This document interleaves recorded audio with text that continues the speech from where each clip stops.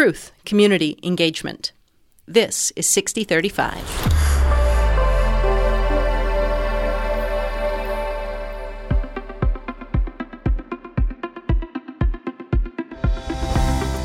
Good afternoon, everyone. Hello, hello, hello. How are you this afternoon? My name is Shelley Roars. I am the spokesperson for the League of Women Voters. We appreciate you taking the time out this afternoon. We thought it was going to be like snowy today, so we appreciate you being here today. You are here for a candidate forum for the mayor's race, and today's topics, if you didn't know, are water, environment, and transportation. We chose these topics for this forum. We know that you have submitted a lot of questions that may not be related to water, environment, and transportation. So please let me, number one, if you have to leave early and your question is not asked, because again, we have a lot of candidates, know that we're going to have a little bit of one-on-one time with these candidates afterwards, so I know some of you may have to leave early. You will also have candidate information up here. Grab their phone number. Most of their stuff is up here. Email them your question if your question is not asked to get an answer. That's what these things are all for. So please, I want you to know that. Again, we appreciate you being here. Also, if you're joining us via live stream on YouTube, we appreciate you being here as well virtually. Your moderators today are Andrea Chaffin from KRCC and Mike Williams to my left from Citizens Project. So both of those are co-sponsors for us, so we appreciate you being here today. Candidates as well, thank you and for participating in ballot order this time. If you saw our last one, we did alphabetical order, so we love changing things up on you. But they are in ballot order today. Ms. Sally Clark, Mr. Callan Reese Rodebaugh, John Teagan, who is not here at the moment, Yemi Mobalade, Christopher Mitchell, Lawrence Joseph Martinez, Lojinos Gonzalez, Jr., my apologies, Tom Strand, Andrew Dalby, Jim Miller, Daryl Glenn, and Mr. Wayne Williams. Elected officials in attendance, I believe, on your up at the front, you got Tom Strand, City Council President, Mr. Wayne Williams, City Council at-large member. I won't make the same mistake twice. Mr. Lojinos Gonzalez, County Commissioner, and Julie Ott, D11 School Board member there in the back. Anybody else that I missed from an elected official perspective that I did not see coming in? No? Very well. Our timekeeper today, League member Terry Weber in the front row. Make sure you keep your eyes on her, please. Question takers, you've been giving them to us up here at your moderator table. If you missed you, please give them to any of the League members. Mr. Denny Weber, I'm not sure where you are. And seriously. And then Molly Williams, somewhere around here. There she is. All right. Monitoring YouTube, I believe is that Julie in the back who's monitoring YouTube? Yes, ma'am. Thank you so much for that. And Mr. Tig Teagan, thank you. Audio and video needs, Dave Gardner, Studio 809 podcast, and doing on our camera is Ralph. Ralph, thank you so much for today. Our co-sponsors are Action 22, Black and Latino Leadership Coalition, Citizens Project, Colorado Latinos Vote, KRCC, Latina Equity Foundation, NAACP, and 6035 Media. So we could not do this without all of your support, so thank you very much for supporting the League. And just so you know, if you don't know about the League, you're like, what is the League of Women Voters? It's a bunch of women. Not necessarily. We are a nonprofit, nonpartisan organization. And the great thing about that is we are dedicated to two important things: empowering voters and defending democracy. We do not care who you vote for. We just care that you are an educated voter and vote in every election, just like the municipal, not just your presidential and your big ones. So thank you so much for participating. We are a membership organization. I'm always to plug as the spokesperson and the president of the League. We are all volunteers, except for one part-time administrative assistant. And for us, we're not just women. We have male members. You saw Denny here, and we've got other male members. But student membership is free. Right? So if you're a civics geek like the rest of us League of Women Voters, we are civics geeks. I use that term endearingly and lovingly. Sandra Collins, I think there she is. Sandra Collins back there in the back is our membership person. Please ask her about being a member. We have lots of different groups. You don't have to be up here in the front. We have a lot of people who do the behind the scenes work for us. So thank you to all of our league members. The great thing about us is we do not support nor endorse candidates. That is one of the, no offense to any of the candidates, but I love that about what we do. And sometimes we do take a stance on certain issues. So just so you know that about the league, it was very, very progressive for us to try to fight for women's right to vote. So if you think we're liberal, that's why. Okay, so please know that I would love to have that conversation with you. We do take stances on certain issues. Again, TOPS, we do support this ballot initiative. We do a lot of research and a lot of surveys with regards to what we do support. So please don't think we just pull that out of a hat. And we also support moving spring elections to the fall. If you don't know about that, I would encourage you to ask a league member about why we support that. Videos of this event will remain available on LWVPPR and 6035 Media. On our YouTube channels, we are also available in podcast Making Democracy Work and 6035 Vote. You can find all of those links on our website at lwvppr.org. And all of our candidates, again, graciously, I think most of you graciously gave us your time for candidate interviews. So we appreciate all of those as well. So you can find out even more information about the candidates. If we don't give you enough information about these people, I think we're doing something wrong, but there's a lot of info out there for you to help you make an educated decision. Vote411.org, if you don't know what this is a key thing for the League of Women Voters. We are a national and state organization.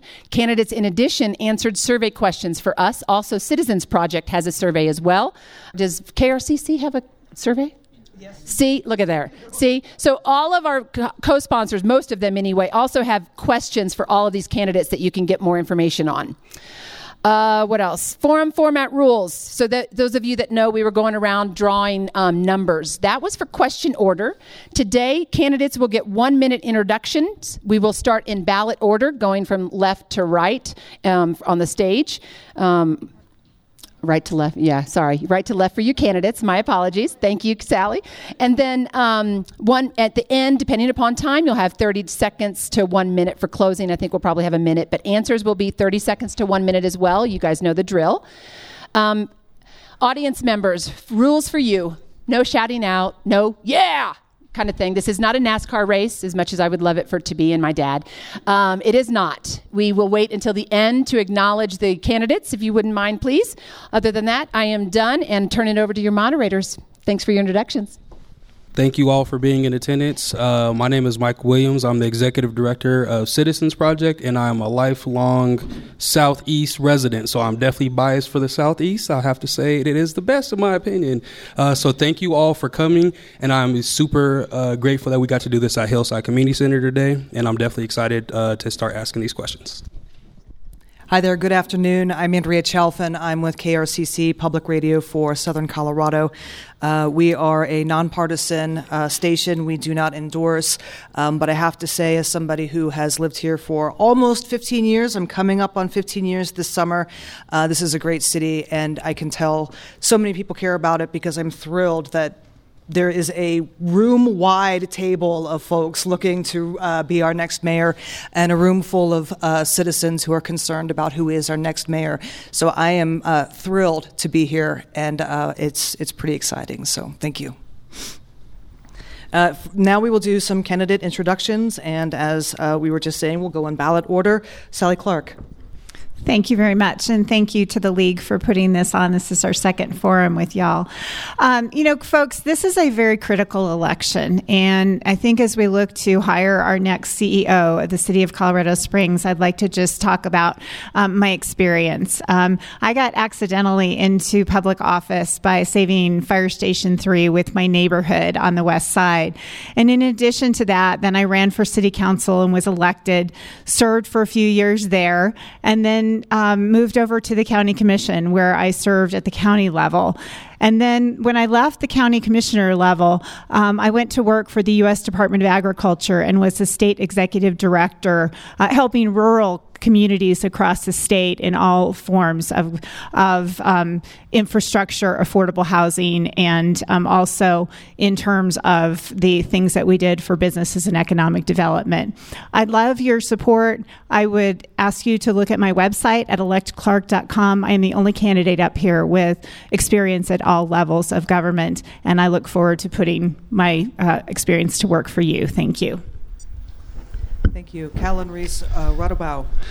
Hey there, everyone. I am Callan Reese Rotobow. I am running to be mayor of Colorado Springs, and I have no mayoral experience, but neither one else does either. So I've got that going for me. I think to be a good mayor, all you have to do is love your city and love the residents and want the best for it and be as transparent with the community as possible, as much as you can. That's what makes a great mayor, is have the city involved. You're a public servant, so it's your duty to listen to the people and enact on their choices that they make. I want to thank everyone, and I hope you vote Callan Reese for mayor 2023. Thank you. Thank you. John Teague Teagan. I'm John Teague Teagan. I jumped in the race mainly just because of the COVID mandates. It showed me that the government was controlling us. We weren't controlling them. They're using the liquor license as pretty much as blackmail to keep businesses closed. They're using the health department as a police force to keep businesses closed or in line or in check. They decided who was essential and who wasn't. To me, every business is essential because guess what? People got to work. They got to make money. And they got to be able to afford to live. And for the government to decide who it was, again, was not good. That's not what our country is based off. We need to be more involved. We need to have more control of what our government says and what it does. And I want to bring power back to you. I want to take power away from the mayor, power from the city, give it back to the people because that's where it belongs. Thank you. Thank you. Yemi Mobolade. Good afternoon. Thank you for coming this afternoon, making time to hear us. My name is Yemi, and the first thing you need to know about me is I love this city. Colorado Springs is at an inflection point between a history that has got us to where we're at today and a moldable future. Leadership matters, and I'm running for mayor because this city needs my leadership. When you look at the issues in front of us, whether it's aging infrastructure, economic vitality, and our public safety crisis, you need a leader with proven experience, bringing diverse people together to solve our city's toughest problems. You also need a leader who can navigate the unique political, cultural, and climate challenges of our times. A little bit more about me. I'm a business leader. I'm a West African immigrant. I'm married to a badass ICU nurse. Her name is Abby. We're both parents to 3 young kids, 9, 5, and 3, and the struggle is real.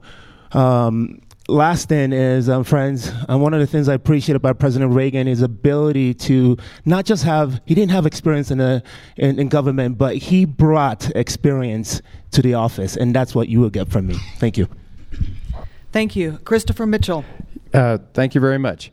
It's very true that you have the choice coming up to select the next CEO of the city. And I'm bringing to the table a resident perspective to that office. But not only a resident perspective, but it is also practicality. People who have served in government for a long time are not necessarily practical. They say they've accomplished things, but are they practical? So I will bring not only the resident perspective to the office, but a practical perspective in which real solutions can be formulated. Thank you very much.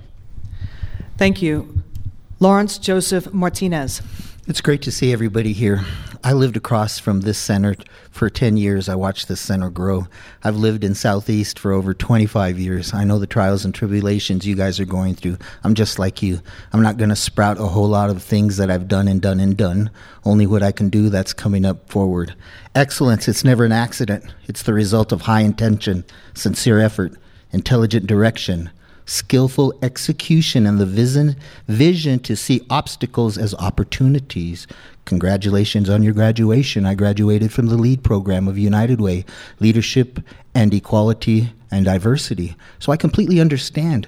Once again, I've come over here when they have their food givings here, as well as different areas. We really, truly have to move forward as a group. Yourself and myself, we're in the same situation. Once again, I'm not going to sprout to you all the things I've done and all the great things I'm going to do. It's just we have to realize what we have to do for everyone. We've got to be a great neighbor. Thank you. Lojinos Gonzalez, Jr. Thank you for having us today. I'm Lojinos Gonzalez Jr., and I'm running for mayor of Colorado Springs because I believe in service to others and giving back to our community. I did that serving in the military. I did that serving and giving back to my community as a school teacher here in the Southeast in Harrison School District 2. Did that as a volunteer at my church and now as a county commissioner.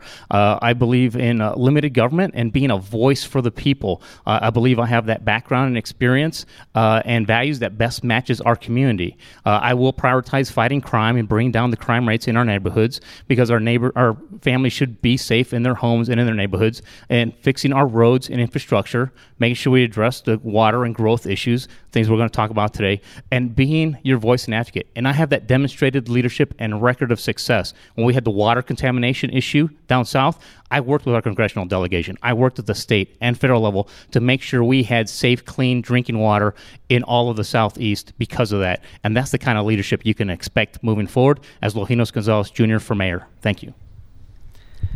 Thank you. Tom Strand.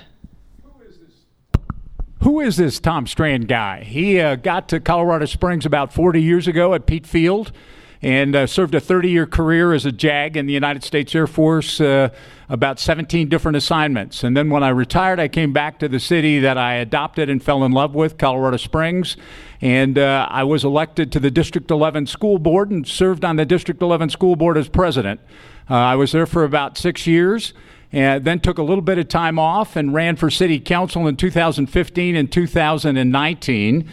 And on city council and the board of directors for utilities, I've served in all the leadership positions. I've been chair of the utilities and vice chair of president pro tem and now president of city council. So I've got the experience, I've got the integrity, and I've got the skill sets to be your next mayor. Thank you. Andrew Dolby. I'm Andrew Dolby, and thank you to the League of Women Voters for hosting this. This is our last forum. I think we've had approximately 498 of them. They had a previous one at the beginning of the week, so you can hear all these speeches that these people have been saying at any of those. So if you want to know a little more about my background, go ahead and listen to those. I'd like to speak a little bit about something that came to my attention this week. One of the reasons I got into this race is because people talk about election fraud. Well, the biggest source of election fraud are the jokers who run for office. They lie through their teeth, and you should know that. We can come together, and we may disagree on some things, but as long as we have open, honest dialogue, that's great. I don't think that people accidentally fall into a third term at the county commission. I don't think they accidentally vote for the developers that fund them. What I also don't think is that it's right for the Democratic Party to have invited only one candidate to their forum. Thank you. Jim Miller. I'll tell you, but you can ask the question later.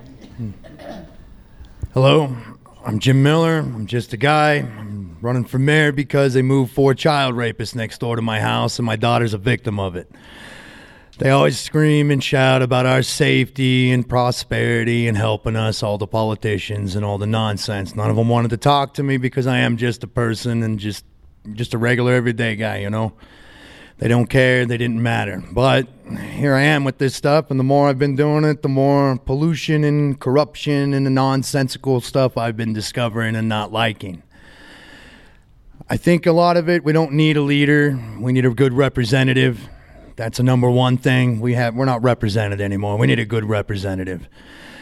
Another thing, it's just we fund everything. We do everything. We don't get a lot in return. That's not right. That's not the way it's supposed to be. This political stuff's pretty crooked, if you ask me. And I just think we need to have more people involved in it. And that's what I think. So here's Daryl. Thank you. Daryl Glenn. Daryl Glenn, thanks for coming out. My name is Daryl Glenn, and I'm an unapologetic Christian, constitutional, conservative, pro-life, Second Amendment loving veteran. Colorado Springs is my home. My parents got me here as fast as I could, about from 2.5. I've been here over 50 years, as this is my home. In fact, our family's first church was right behind us at St. John's. Graduated from Doherty High School, went to the Air Force Academy, spent 21 years in the military, retired as a lieutenant colonel. Spent 2 terms on county commission, 2 terms as a city councilman. My number one priority, a reason why I'm running in this race, is to make sure that Colorado Springs becomes the safest city in the nation.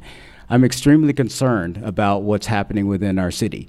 When I think about what life was like when I was a kid, being able to get on the bus and being able to go to the Citadel Mall and hang out all day, couldn't do that now.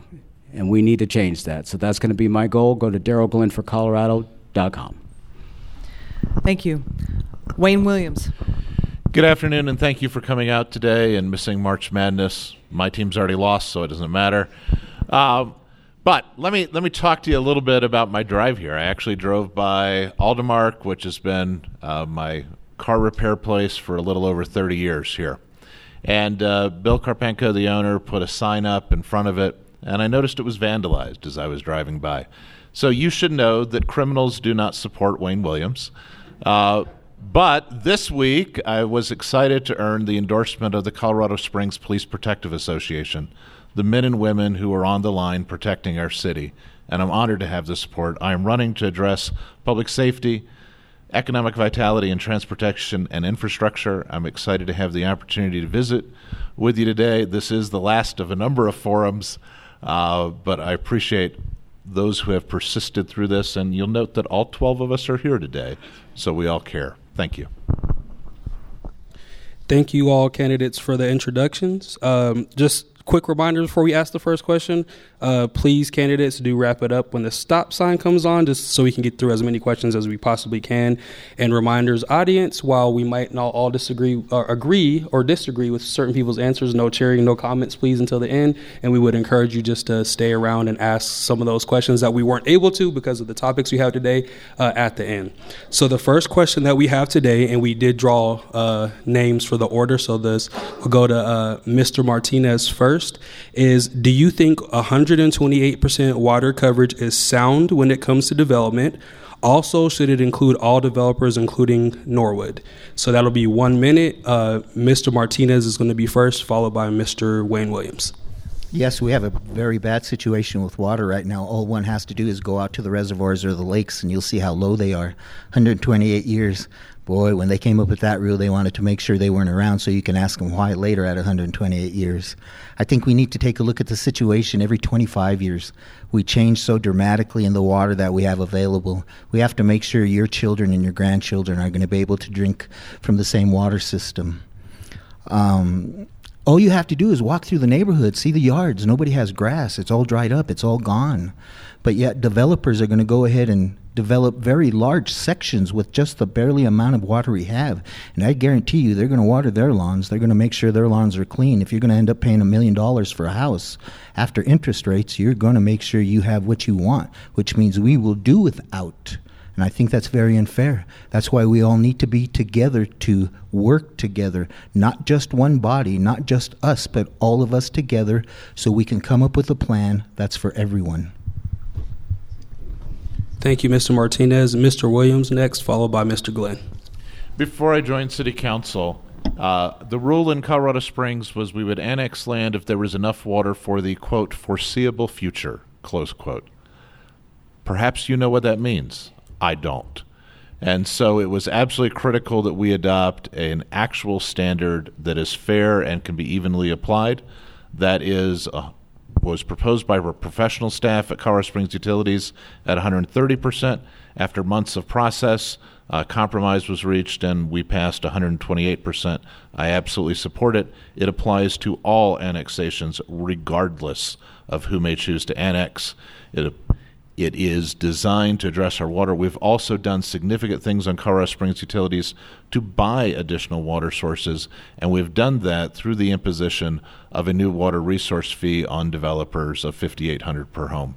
Thanks. Thank you, Mr. Williams. Mr. Glenn, followed by Mr. Mobilade.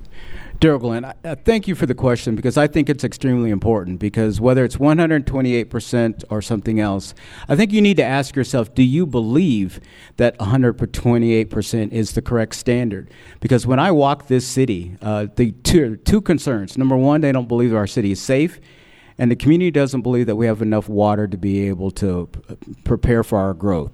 We need a standard that the community absolutely has buy-in. So whether that's 128%, 138%, it doesn't matter. But we actually need to make that enforceable, because we need to make sure that as we're growing, we're holding everybody to that standard, because that's what's critical. What also needs to be factored into that is whether or not we have enough public safety response resources dedicated to that. Those two need to be hand in hand as a measure to be able to dictate how much growth is going to occur and the pace of that growth. So I 100% support that, but the question needs to be whether or not you believe 128% and whether or not there's been enough transparency around that, and that's my goal, is to make sure you have your answers and enforce that rule. Thank you, Mr. Glenn. Mr. Mobilade, followed by Mrs. Clark. Friends, the heart of the question is about an equitable government. The heart of the question is also, we're asking, do we have enough water resources to meet the needs for today, as well as we consider annexation? The heart of the solution is around sustainable and intelligent growth. The 2006 annexation plan already gives us the answers to this question. It says we residents are owners to the waters for ourselves. Number two, we're not imposed by law to provide water outside of the corporate limits. And number three, as we consider the growth of the region, we do have to consider the water needs for the growth outside of the corporate limits. But first, we have to ensure that we have water for today. So here's the thing. The 128 rule is a starting place. It's a necessary conversation that should have happened 20 years ago. The heart of this solution really is, do you trust your government will do the right thing for all residents and not some? And that's the leadership I will be bringing to this conversation. Thank you. Thank you, Mr. Mobilade. Mrs. Clark, followed by Mr. Dalby. Thank you, Sally Clark. First, let me talk about my track record. So, years ago, as a councilwoman, I worked actually at the national level trying to get SDS in, the Southern Delivery System. In addition to that, with Fountain Creek, we established the Fountain Creek Watershed District, which made the pipeline possible with Pueblo, and those folks came to the table to help us with the future water. What I will say at this point, I would not have supported the ordinance, and I'll tell you quickly why. And actually, Councilman Dave Donaldson wrote a really good editorial, I think, in several publications that was published this week. What I would have done was to create, as mayor, I will create a 90-day task force to work with the county commissioners, to work with the water districts, to work with everyone to make sure that we're planning so that we don't end up with sprawl. This is a growth issue as much as it is a water issue, and you can count on me to be there to help us to work through this, so we'll get actual data and science to back it up. Thank you, Sally Clark. Thank you, Mrs. Clark. Mr. Dalby, and then I'll re-ask the question because sometimes our audience forgets what the question is. Hi, yeah. Again, Andrew Dalby. One of the things that's really interesting is I'm a political newbie. There's a number of people up here who've been in office since the turn of the century. Certainly, one of the signs I've arrived, I guess, is getting hate mail. I got a hate mail recently. What was really interesting was who sent it. It was one of the accountants from Norwood. And so they were unhappy with some of the things that I've been saying, apparently. So we all know that the 128% rule was put in place and written by Norwood in order to maintain a monopoly. We also know, if you've been paying attention, if you've watched some of these other forums, that some of the opposition to that is because some other people are funded by other developers. So you hear a lot about trust. Again, I think when people fail to tell you the truth here when they're running for office, those are people you shouldn't trust. Thank you, Mr. Dalby. So to read this question again is, do you think 128% water coverage is sound when it comes to development? Also, should it include all developers, including Norwood? That was a question we got. That is going to Mr. Miller, followed by Mr. Rodabaugh. I'm Jim Miller. I don't think 128% is enough. I also think we kind of got duped in on supporting it a little bit somehow. I think it needs to be double-checked and probably triple-checked by unbiased, non-self-serving, non-special interest-serving people that understand groundwater, surface water, all the melt that comes off the mountains and all that kind of stuff. I think it shouldn't just cover annexations either. It should cover all development from all developers, all builders, everybody. If you're going to do it, and it should cover everybody. It shouldn't just self-serve and make it real nice for Dave Jenkins over at freaking Norwood, right? Or even the Kevin O'Neills or anybody else at O'Neill, right? This stuff needs to quit being just bought and paid for, self-served for particular interest. I'm not bought and paid for by nobody. I'm not sponsored by nobody. But I'm kind of tired of us being sold out. Thank you, Mr. Miller. Mr. Rodabaugh, followed by Mr. Gonzalez. I do support a water buffer. As I've started running, I noticed it's changed. At first, when I first started running, it was 130%. Now it's 128%. I do believe there should be a buffer for the city. With the prices we pay for our homes and everything, I believe Colorado Springs should have water. I believe we should be taken care of. As mayor of the city, I would like to take care of Colorado Springs. I know I'd be upset if I paid the price I do and went in there to take a shower and couldn't take a shower because the water's being shipped somewhere else. As far as a level playing field for all developers, all land developers should have the same rules that they have to play by.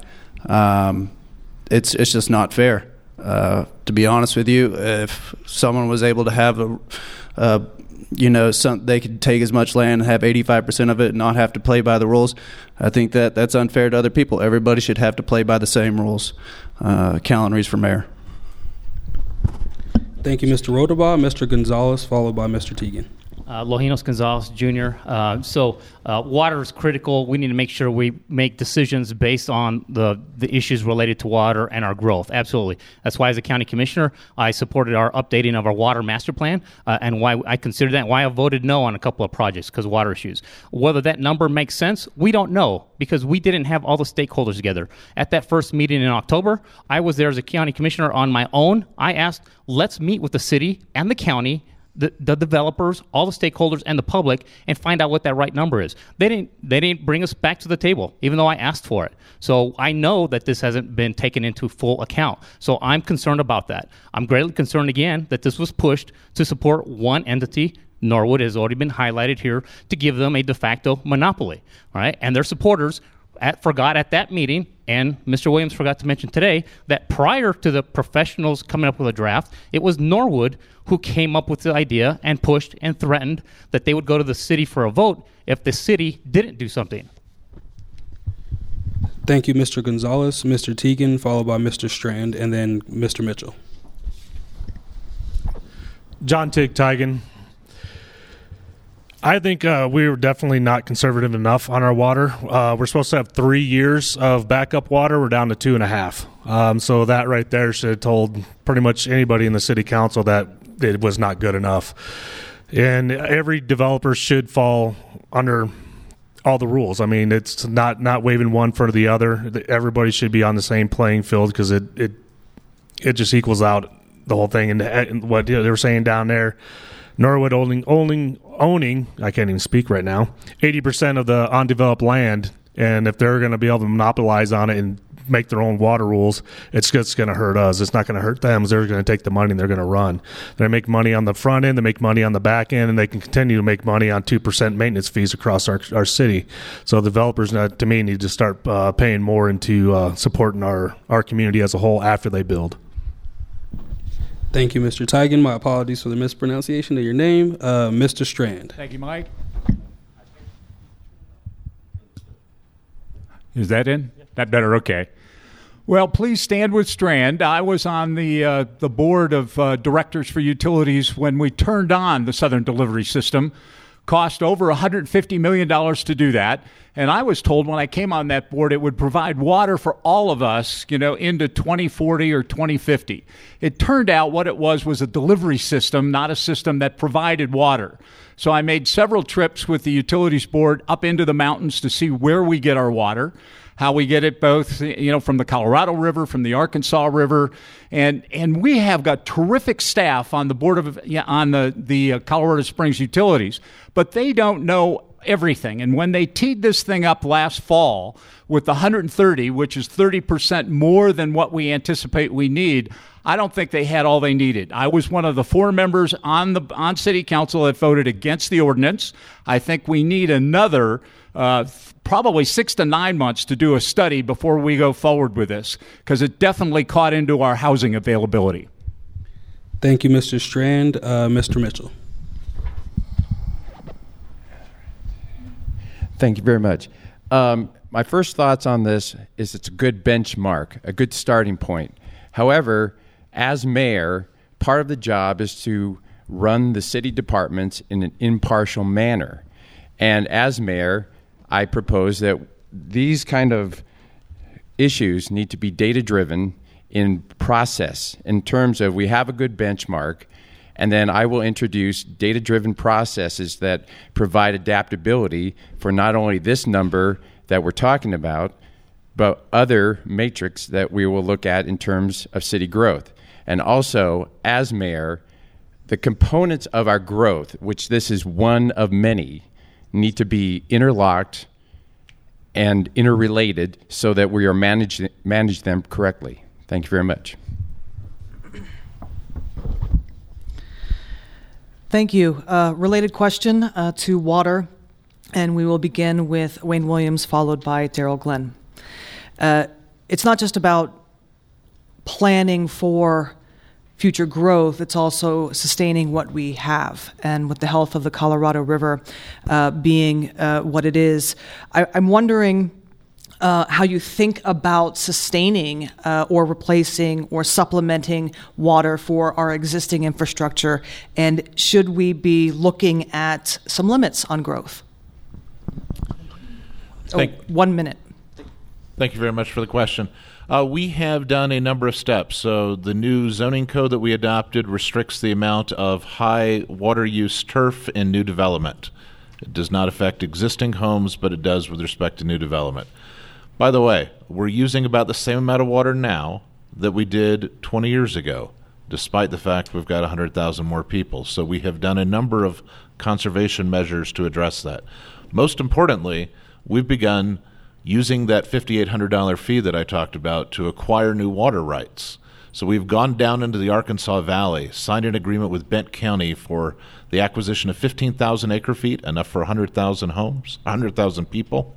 And we have purchased 3,000 of those acre feet, but we're doing it in a new way by helping farmers upgrade their irrigation system and buying the water that's saved, so we still sustain the farms that are there, but also obtain the water we need for our community. Thank you, Wayne Williams. Next is Daryl Glenn, followed by Yemi Mobolade. Great, thank you. Daryl Glenn. We need to do really 3 things. Number 1, we need to have that water rule in place. And again, it's not just a water rule from my standpoint. It also needs to tie in the public safety piece and base growth on that. Government shouldn't artificially control growth. They should use that benchmark as a way of determining that. The second thing we need to do is focus in on infill development. That's what needs to happen. When you're looking at, especially in the southeast corridor in these areas, when you look at the lack of infrastructure, if we're going to grow, we need to be growing within our infill development. And those are areas that I believe the city has historically lacked the will to be able to invest in those particular areas. The third thing is the market should dictate that. People are influenced by how much they pay. I like the tiered rate structure with regard to regulating growth and regulating your water consumption. I guarantee you, when you see your bill go up, you're going to adjust your water that way. Thank you, Daryl Glenn. Yemi Mobolade, followed by Sally Clark. I was fortunate to participate and be one of the leaders participating in the water tour. I got to see firsthand some of the opportunities as well as some of the challenges. And one of the opportunities Wayne Williams has mentioned is the innovative efforts with acquiring new water rights through from our farmers and agriculture. And we need to keep moving in that direction because it's a win-win situation. We are helping to invest in better irrigation equipment as well as the water that is being conserved comes to us.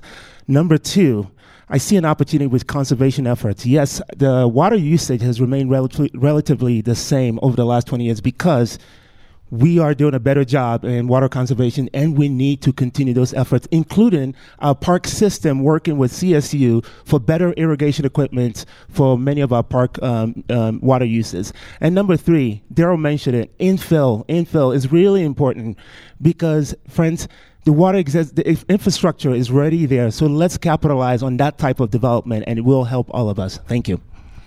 Thank you, Yemi Mulade. Next is Sally Clark, followed by Andrew Dalby. Thank you, Sally Clark. So let's talk a little bit about this density issue because I don't think everybody wants to live in an apartment. And I believe that we need different types of housing available. One of the things, and I think is really important, is first of all is conservation. Secondly is water availability. Third, we want to make sure that we're partnering with our whole county, not just the city of Colorado Springs. We already provide water to many different areas outside the city limits. So that's not going to stop. But the one thing I don't want it to do is to create more of a barrier for new affordable housing. And I think that's a main crux of this whole discussion. We need to, again, work with the state and Colorado Water Conservation Board. We need to be working with our water districts. We need to be realizing that we don't want to put things in Fountain Creek that damage our downstream partners either. And I think that is an important reason why the 90-day task force that I have proposed will be important for the future of this city. Thank you, Sally Clark. Thank you, Sally Clark. Next is Andrew Dalby, followed by Jim Miller. So I'm Andrew Dalby. I'm the only scientist on the panel up here. My undergraduate degree is in biochemistry. I started working, my first job was in a quality control laboratory. I actually interviewed at Colorado Springs Utilities in the water department. That's one of the things you can do with a degree in biochemistry. So this is not an easy question. It's not something you can answer in 60 seconds. There's obviously a lot of people you need to coordinate with, a lot of things that need to happen, and a lot of that is outside of the realm of what the mayor can do. One of the issues that we have is, yes, we're using less water per capita than we were, and one of the reasons is, as was mentioned, the parks. So a decade ago, we were in a recession, and so the city council asked for a tax increase. And when the citizens said no, they spitefully turned off the street lights and killed the parks. So you walk around here and you look at the city parks around here, and they're all weeds and nasty. Those are places your children should be free to play in, and it should be friendly. Again, can't discuss this adequately in 60 seconds. Thank you, Andrew Dalby. Next is Jim Miller, followed by Callan Reese-Rodabow. Yes. It's not just about preparing for future growth when it comes to water. It's about also sustaining that which we have the demand for now, the needs for now. The health of the Colorado River is potentially putting some of that in question. So how do we sustain what we have and what we need now, and should we be putting limits on growth? Jim Miller, I'm just a guy. Anyways, yes, we should be watching the growth and keeping the limits practical and rational. You can't just be doing a bunch of stuff all willy-nilly and not have enough water. That would be dumb. That's a very obvious answer. The other thing with the water stuff, it's not really in the mayor's realm, but on the other end, as a state, we should probably get some gumption one of these times and actually fight against that over 100-year-old contract with the Colorado River and sending the water everywhere but here, and not be scared of California having more lawyers and more money and stuff. So as a state, we need to definitely start fighting against that and making it a little more favorable for us over here in the Midwest. Whoever's next can go. Thank you. Callan Reese-Rodabow, followed by Lojinos Gonzalez Jr. Well, that's a great question. I will have to delegate that to one of the Harvard people I hire as my staff when I become mayor. But we should absolutely conserve water. We definitely need to keep an eye on it. We need to slow our growth down just a tad bit so we can make sure that we have water for the entire city of Colorado Springs first. But I'll have to delegate that issue. Thank you. Thank you, Kellen Reese-Redebaugh. Next is Lojinos Gonzalez Jr., followed by John Teagan. Thank you, Lojinos Gonzalez Jr. And so, again, I also had called at that first meeting, let's get together. Let's have those water task force so we can meet and discuss this long-term growth and water issues. So we need to promote the water conservation, and we do certain things. At the county commissioner level, and would do even more at the city, is what we revised our code so that people could xeriscape. They can do things to conserve water and make that go longer. We need to make sure that we are, again, gaining additional water rights. How do we do that? There have been some efficiencies with the farmers downrange. Want to continue to do that? Expand those projects so we have those water rights. And then let's properly fund our reservoirs, our building of our reservoirs, which are long-term plans, have not yet happened. We need to make sure we see those come to fruition and completion so that we can have that water for our long-term growth concerns. And how do we fund that? Well, one of the things we saw, utilities is involved in competing with broadband companies. We have 2-3 new companies who are doing broadband, don't want utilities involved in competing with them, but they're spending $600 million to do so. Let's use that money for water issues. Thank you, Lojinos Gonzalez Jr. Next is John Teagan, followed by Tom Strand. John Tig Teagan. And again, we're, from 3 years down to 2.5 years before our water. So, yeah, a lot of these businesses, when you go around, you see the sprinkler heads that are busted, they're just running crazy. I think it's just more than just fines that need to happen. Either need to get rid of the grass, need to go to zero landscaping, or need to go back into turf. Because then you don't have to worry about watering. Same thing with the parks. Instead of if we're going to build new parks, developers have them build and put turf down instead of using grass. And when they are building, use more use the grass that's to the area. Use trees that are to the area, so it doesn't take up more of the water that needs to be taken. Like, I've seen a couple weeping willow trees. Those take a ton of freaking water. I mean, they almost have to live in a swamp. So that's one thing that we got to look at as a city, and what people are actually planting. Is it native or not native? And again, hold these businesses accountable for when their sprinkler systems, unfortunately, it's not always their fault. They're getting busted, but they need to be replaced. Thank you, John Tig Teagan. Next is Tom Strand, followed by Christopher Mitchell. Thank you. I'm Tom Strand, and I'm your guy. And I wanted to tell Mr. Rodebaugh, after 2 years on council, the Gates Foundation sent me to Harvard, and I got to spend some time up there studying some of these things. So maybe I can help you when you get elected to mayor. I think everybody doesn't have to, be new to town when you jump on I-25 and go to Monument, or you go south to Pueblo, to see that our growth has just gotten away from us. During the times that we've got, people going to and from work, it's been crazy. Our growth has got to be managed. And whoever is mayor's got to work with city council and with the other departments. We've got 12 different departments to manage that growth. Last thing I want to tell you is that the CSU, the utilities, has got a terrific organization up on Mesa that shows you how to conserve water. If you haven't been there, go up there and take a look at it, because it'll save you money and it'll give you some great ideas inside and outside your home. Thank you, Tom Strand. Next is Christopher Mitchell, followed by Lawrence Joseph Martinez. Takes us a minute. Thank you very much.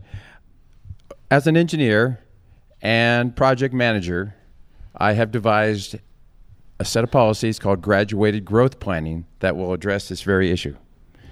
It's a system and a method that can be applied to our growth across departments and across issues. And it helps us regulate the interconnect and the growth between the various aspects of our growth, such as infrastructure, natural resource conservation, which we are discussing right now, police and fire services that was mentioned before. So what you've heard so far from the other candidates is basically the nuts and bolts. Yet I will bring coordination to the inner workings of those concepts in order to bring about stable growth for our community and sustainable growth. Thank you very much. Thank you, Christopher Mitchell. Next is Lawrence Joseph Martinez. Goodness. Developers need to put in a recovery system for every big, large estate area they build. They need to find 25% of their water needs through however they need to find, and at least do that for 20 years. We need growth. Without growth, we don't get the money to keep the police, the fire systems, and everything else we need. So when they talk limited growth, that means more money from you to pay for the same services. There's no water equality here. All you got to do is go up north to the bigger places, the larger, expensive houses, and see their green grass, and walk through here and see your situation.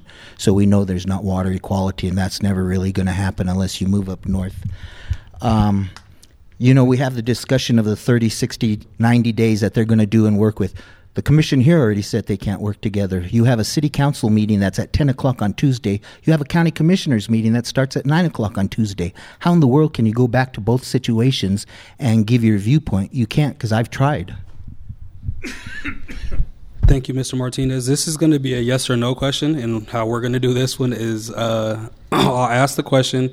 If it's yes, you'll just raise your hand. If it's then you'll put your hair down, and I ask no. So if elected mayor, will you fight against gray/wastewater being put back in any way into our drinking water?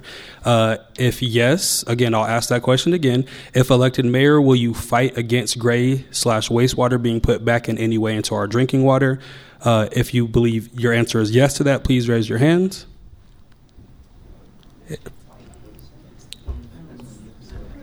If the answer is no to that question, would you please raise your hand? Okay. So again, it's asking if elected mayor, will you fight against gray/wastewater being put back in any way into our drinking water? That was the question. I know you guys are excited. Guys and gals are excited about yes and no questions, so had to throw that out there. This question, we'll start off with Mr. Glenn, followed by Mr. Mobilade. How do you feel in regards to transportation? Can all residents affordably get to where they need to go? If not, what will you do to improve transportation and where? And this will be 30 seconds. A minute, I'm sorry. 1 minute.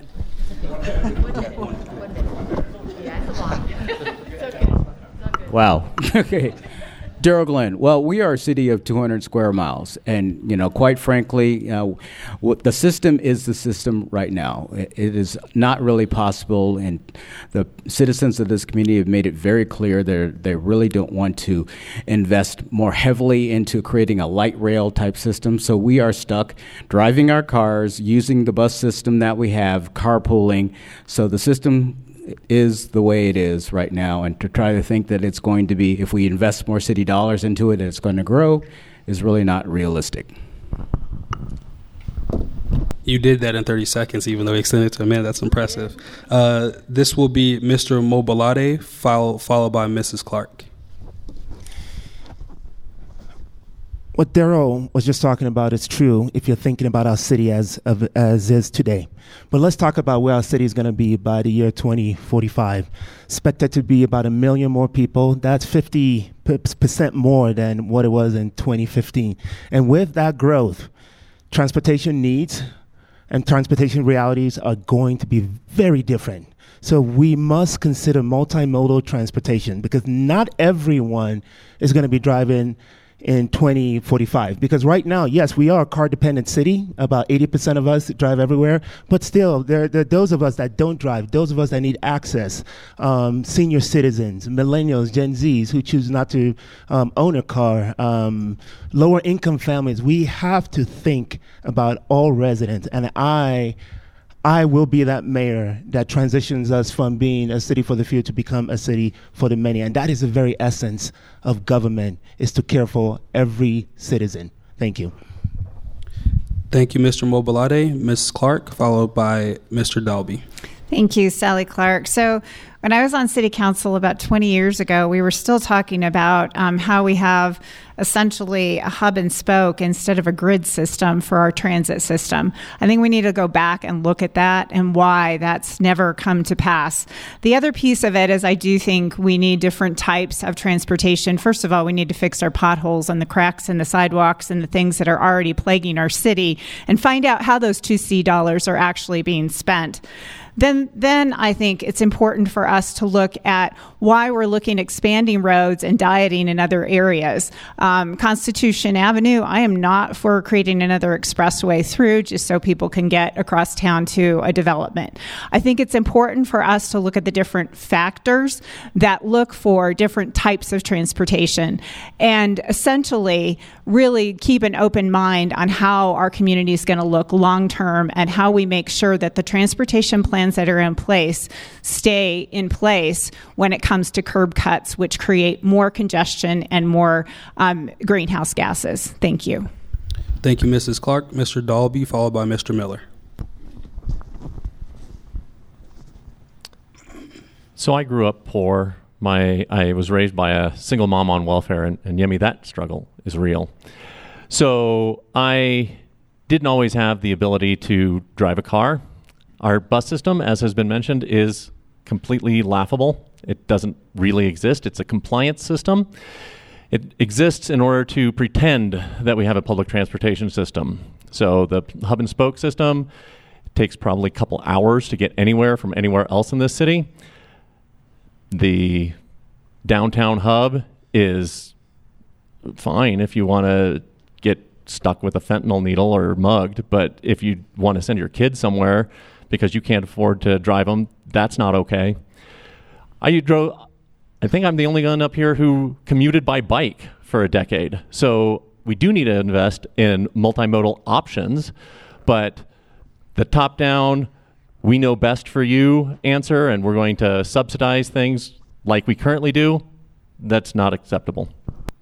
Thank you, Mr. Dalby. Mr. Miller, followed by Mr. Rodabaugh. Jim Miller. Yeah, the buses suck.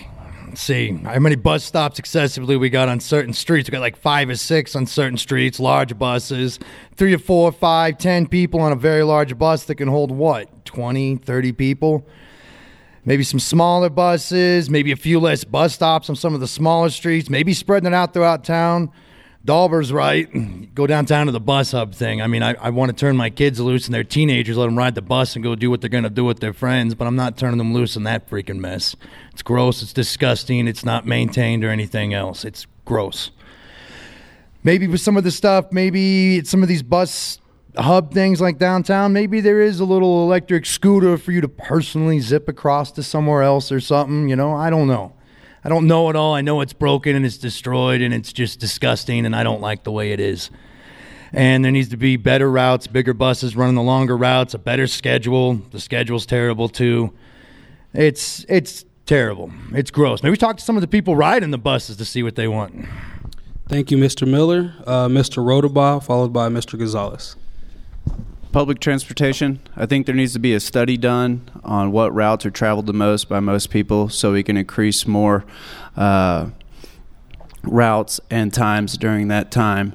I think that will help. I think we should also have a program in place for people dealing with hardships of not having a car, maybe help them get back on their feet through a program to be able to use the bus at a cheaper rate so they can get back on their feet and driving.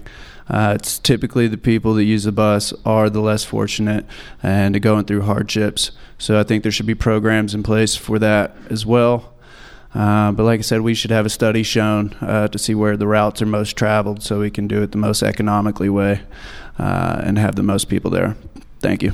Vote Callan Reese for mayor. Thank you, Mr. Rodabaugh. Mr. Gonzalez, followed by Mr. Tigan. Lojinos Gonzalez Jr. And again, as a county commissioner, I've always prioritized our roads infrastructure as well as our public safety. So this is something I will continue to prioritize as mayor.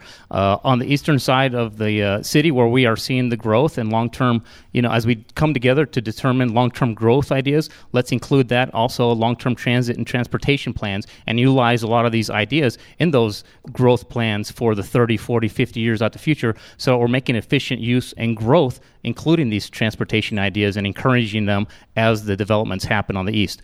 For the main part of the city that we already have, we have to make sure that we're taking care of our roads and we're finding how to make most efficient use of our transportation bus system that we have and improve it. Let's get together. Let's figure that out. I do have experience in that. I spent 3 years in the LA metro area. Every day for during the work week for 3 years, I was using their public transportation system. So I have the ideas, I have the understandings of how to make sure we do that long term smartly. Thank you. Thank you, Mr. Gonzalez. Mr. Teigen, followed by Mr. Strand. John Teigen. I think number one thing is actually to work with the Department of Transportation, actually see what's really going on, do surveys, see what routes need to be expanded, what routes we can lessen. But we think we need to definitely expand the hours because we do have third shift that not everybody can afford a car, and we do need change. We probably will need a rail system. We probably will eventually need the Constitution Ave extended, and we probably will need another highway because we're expanding. This city is huge. Rush hour here sucks. And I remember growing up, and you could be able to drive from north end to south end in 10 minutes. Now it takes like 10 hours, and that's just even right now. It's ridiculous. North going east and west is about the same. We are expanding. We are going to have to do some changes. If we don't sacrifice ourselves now, guess what? Our kids are going to suffer, and our grandkids are going to suffer. So everything that we're doing, you got to think about doing it for them, not for us. Thank you, Mr. Teigen. Mr. Strand, followed by Mr. Mitchell. Thank you very much, Mike. Boy, I hope it doesn't take 10 hours to get across town, but I understand what he's saying. We just finished City Council after a couple of years study, just passed this Connect COS. About 160 different issues, biking, pedestrian, cars, buses. Clearly our bus situation is in deep trouble. As I walk the Black Lab up on West Colorado, I live in Old Colorado City, I see 2 or 3 buses maybe in my 25-minute walk. None of them seem to have a lot of people, but the people that need them critically need them. They don't have funds for a car like some of us do. Some of the seniors, some of the people with disabilities need them. We're looking to put a new center right next to the city auditorium. That's been in works for a couple of years, and as mayor, I would lean on that and make that happen much quicker and be much more effective than the old center, which I will tell you don't want to use the restroom at the old center. Thank you, Mr. Strand. Mr. Mitchell, followed by Mr. Martinez.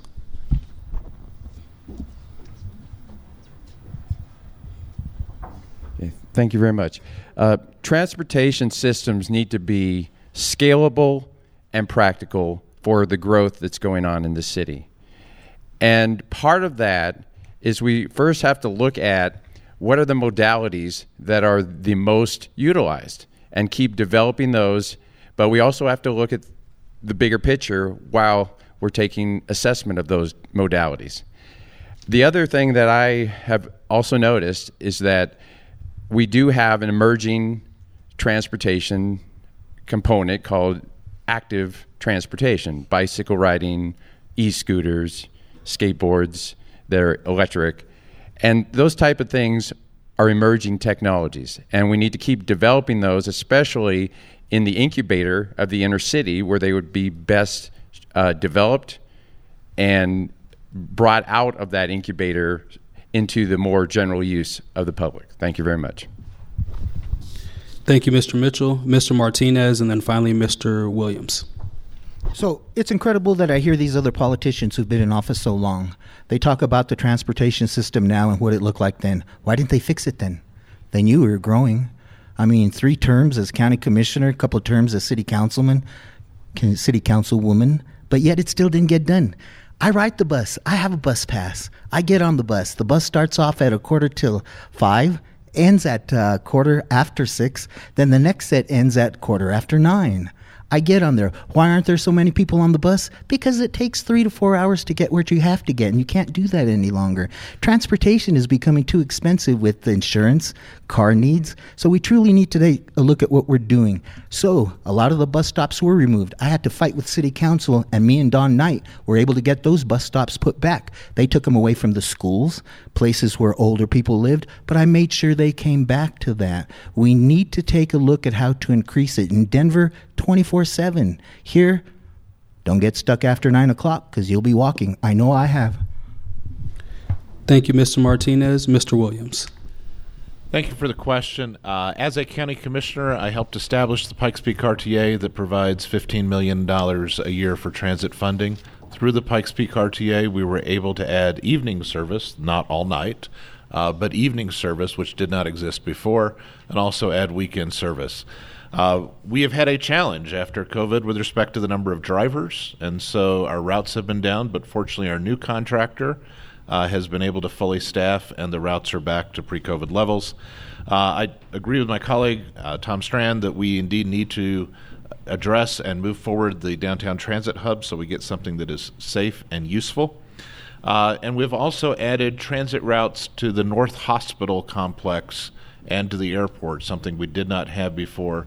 But the reality is we are a city that is spread out, and that is through the choices many of us have made. And that means that for the foreseeable future, transit is going to be an option, but it's not going to be the primary way. Thank you. This is a very related question. 30 seconds for response. We will begin with Yemi Mobolade, followed by Sally Clark. How would you increase bus routes and frequencies without taxpayer subsidies? That's a great question because we have a very limited budget. $420 million does not go too far. You can't go too far with $420 million. So when it comes to how we pay for our transportation infrastructure, Wayne Williams mentioned PPRTA. We look at City General Fund and also 2C. All right. When it comes to the bus, instead of paying for more, one of the things, this is where I would land, is I think we need to look at existing bus infrastructure and the ways we can do better, even smaller sizes right now, because a lot of people are not riding the buses today. Thank you, Yemi Mobolade. Next is Sally Clark, followed by Andrew Dalby. So I don't know how we can really do that without additional tax dollars, but I think we can look at what's available from federal grants, things that are at the upper levels of government, and I think that's what I bring to the table is an understanding of all levels of government.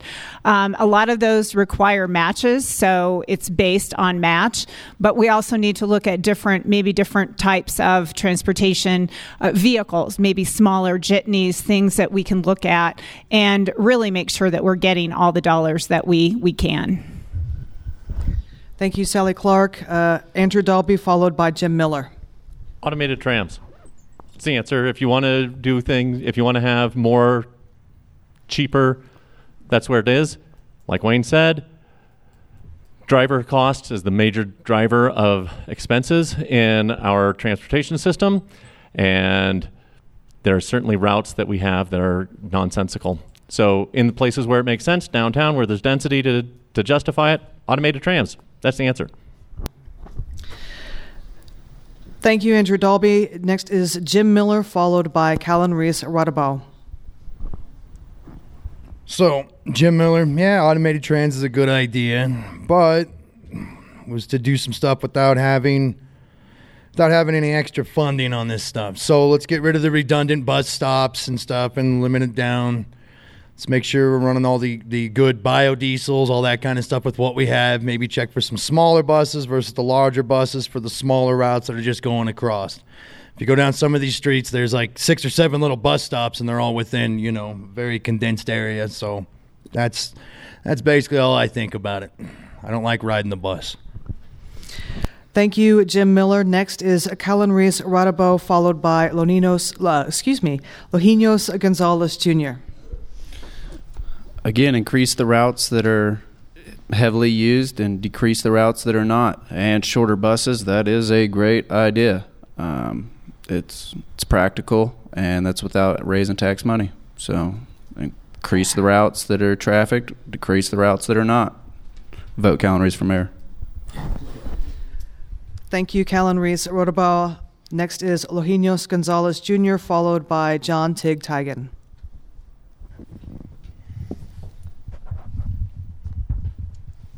Thank you, Lojinos Gonzalez. So first, we got to review the budget, make sure we find and eliminate any waste and excess, anything that's not being efficient. We need to make sure we reprioritize those and make sure it makes sense.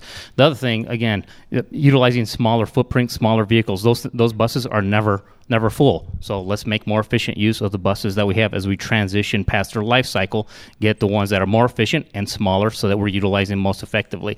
And then this might be an area we decide to privatize. My guess is that a private company could do this better. If not, then we'll keep it, but we have to look at different ideas. But the smaller buses, more efficient use makes most sense. Thank you, Lojinos Gonzalez Jr. Next is John Tig Tigan, followed by Tom Strand. Same thing, you got to audit. We got to audit the department, see where the waste and fraud is and anything else. Allocate the money where it truly has to go. Adjust the bus routes to the bus sizes. Obviously, if it's a smaller population going to that size, shorter bus, and then the bigger buses for the bigger routes. And raising our taxes, again, I don't think we have an income problem. We just have an allocation problem, and obviously I think we got a huge waste problem, so that's why we need to audit everything. Thank you, John Tig Tigan. Next is Tom Strand, followed by Christopher Mitchell. Thank you very much, Tom Strand, your guy. I went about a month ago to our transit area where we do the maintenance, and we have recently purchased 4 buses now that are electric, and I think that can really help us reduce the cost that we spend on gas and diesel, and therefore that's one way forward. The other thing is to have more PSA announcements on television and on the radio about ridership. If we increase ridership, we'll decrease the cost to the individuals. Maybe more of those announcements and less of the ones for who's running for mayor. Thank you, Tom Strand. Next is Christopher Mitchell, followed by Lawrence Joseph Martinez. Thank you very much. I go back to my last answer. Transportation systems need to be scalable and practical. Scalable doesn't mean always increasing. So in this instance, I would propose that we reduce the size and scope of some of the routes, but also look at the efficiency aspects that have been mentioned here already, such as efficiency of the vehicles and efficiency of the route length versus the use of that route. Thank you very much. Thank you, Christopher Mitchell. Next is Lawrence Joseph Martinez, followed by Wayne Williams. It's incredible that you hear these guys talk about how shortening the bus stops and everything. There's a lot of you guys out here that use the bus. Would you like for your stop to also be eliminated? They expect you to walk 3-4 miles just to get to a bus stop. They expect you to send your children to walk to a bus stop that's even further away. Kids use the bus stop. A lot of college kids use the buses. We're going to have to raise taxes to be able to get better systems. The same bus doesn't run on the same system, guys. You may see a large bus, you may see a small one. They switch them out. Okay, the reason you don't see the buses full is the situation isn't what it should be. Thank you, Lawrence Joseph Martinez. Next is Wayne Williams, followed by Darrell Glenn. One of the things that we did when we created the Pikes Peak RTA is established a list of capital projects, a list of maintenance, and then transit. And in the list of the capital projects that the voters of this community approved was 79.5% of the vote last November, it includes funding for transit fleet supplements, transit service enhancements, and transit stop and station improvements. So one of the ways that we have done that is through actually using existing funding sources and allocating it. Thank you, Wayne Williams. Finally, Darrell Glenn. Darrell Glenn, there have been some good suggestions up here, and I agree with it. First, you look at the funds that you have, and you have to eliminate some programs that are low performing and reallocate those dollars. Number 2, you need to make sure your infrastructure is actually working so that absolutely the roads are in a perfect condition. But 3, there's a tremendous market opportunity. When you start thinking about the expansion of Uber, Lyft, you start challenging employers. If your employees are having problems getting to work, the employers can absolutely invest in the system to make sure that help out the employees. Same thing with private organizations. All those things need to be brought to the table. Thank you, Mr. Glenn. This question, we're going to start off with Mrs. Clark, and this will be This will be 1 minute. How will you address, if elected mayor, how would you address PFAS in the water? So the PFAS issue, I know, has been a concern for a lot of the folks that are on wells. So I don't know that it's really relevant directly to the city's water system. So I don't know that I have the right answer for you. I do think that it's important to comply with the Environmental Protection Agency and the things that have been happening, and also to make aware it was created a lot off of the firefighting foam that has seeped into the water table. And so I do know that when I was a county commissioner down in that same area, we were working on the contamination issue from Schleg Lock to be able to reinstitute the aerators in the ponds at Willow Springs Ponds. So environmental issues are really important to me. I'm not sure that I have the exact answer for you on this question, but it is extremely important to make sure that people have safe drinking water. Thank you. Thank you. Mr. Dalby, followed by Mr. Miller. So once again, I am the scientist on the panel here, but we have to remember water is a infinitely recyclable resource. One of the questions we had prior, or the yes/no question, was should you disallow water reuse? And the answer is you can't. Water is in a constant reuse. There's the same water here as there's always been, and it goes through the water cycle. You should remember that from junior high school science class. So how do we make sure that the water is adequately clean before we drink it? You run it through the water treatment plant. That's what it's there for. If it needs to be adjusted based on what contaminants are now found in the water, then you adjust it. It's a really pretty simple technical problem. Thank you, Mr. Dalby. Mr. Miller, followed by Mr. Rodabaugh. I am out of water, in case anybody was wondering. Water is good and water is great. Just better filtration, better separation of the chemicals and the problems and the stuff going on with it. Stop throwing crap down into the ground that gets into the water. It's not that overtly complicated. Don't be gross. So just update the water treatment stuff to where we got the right type of filtration and the right amounts of different things to do it. I'm not a water guy. I just like to drink a crap ton of it, as you can tell, because I have water coming right now. I will drink like 12 of these at one of these things sitting here. All right, so that's really about it. I still have 30 seconds. Holy crap. All right, look, I'm sorry. Look, guys, I am exhausted today. I work 50 to 80 hours a week. Don't pollute the water. Don't be gross. Be better people. Be better companies. Be better society. Be a better community. The government ain't the answer for everything. If we start off being better, it'll be better. The water treatment plan does a better job, and we make sure everything's up to date and modernized with cleaning everything. Now I have to stop because I ran out of time. Thank you, Mr. Miller. Mr. Rodabaugh, followed by Mr. Gonzalez. PFAs sound pretty dangerous. I don't know quite what they are. Can we nuke them? No.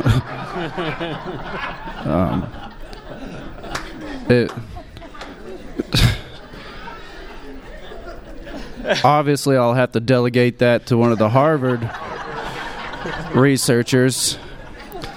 But I think we should all have clean water. Vote Callan Reese for mayor. Somebody texted me my poker face is pretty good, and I'm sorry, it was bad that time. Mr. Gonzalez, followed by Mr. Tigan. Thank you, Lojinos Gonzalez Jr. So on this board, this is where I do have the most experience on this, because our wide field aquifer down in the southeast was contaminated with the PFAS and PFOA from Peterson, then Air Force Base.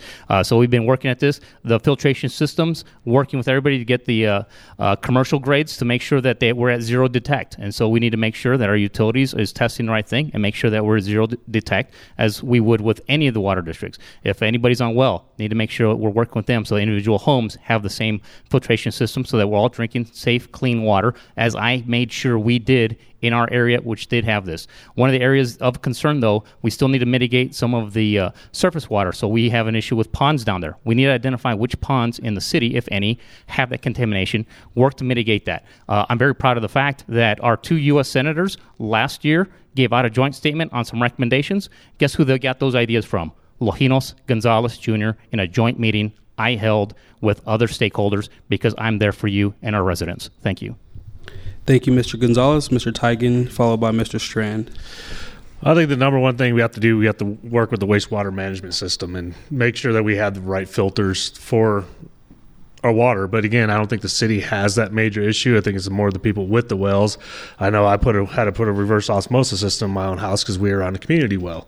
So again, it's not really the city that's affected. It's more the outer community that's affected by a lot of this pollution because they don't have the major wastewater that the water gets filtered through before it comes to us. And me, myself, I filter my water anyways, even though I do live in the city. I suggest everybody else do it too because they still got other hardness, the fluoride that's in our water, so it ain't just the one over the other. But again, it's just the mayor's just working with the right people, having the right people in place, and testing all of our water systems and making sure that it is safe for our kids to drink. We're kind of screwed where we are because we have already been drinking it. But the future is what we got to worry about. Thank you, Mr. Tigan. Mr. Strand, followed by Mr. Mitchell. Thank you, Mike. I think, are we on? Good. This whole situation, I think, comes back to our municipally owned utilities. And we are one of the few large cities in the United States that's got a municipally owned 4-service utility. And so it's gas, electric, water, and wastewater. I have visited our 3 wastewater plants. We're constantly upgrading the ability that we have to review and service and make sure that water is clean and then sent back out, in some cases for second use. We had this issue come out, with this situation in Fountain with the PFAS. And, I talked to our friends in Fountain about it. We've made some great strides. I just learned last week that the amount per million now we've lowered to a level where people are really a lot more comfortable in drinking the water there. But this is an area we have to constantly focus on and make sure that our water is pure and not contaminated.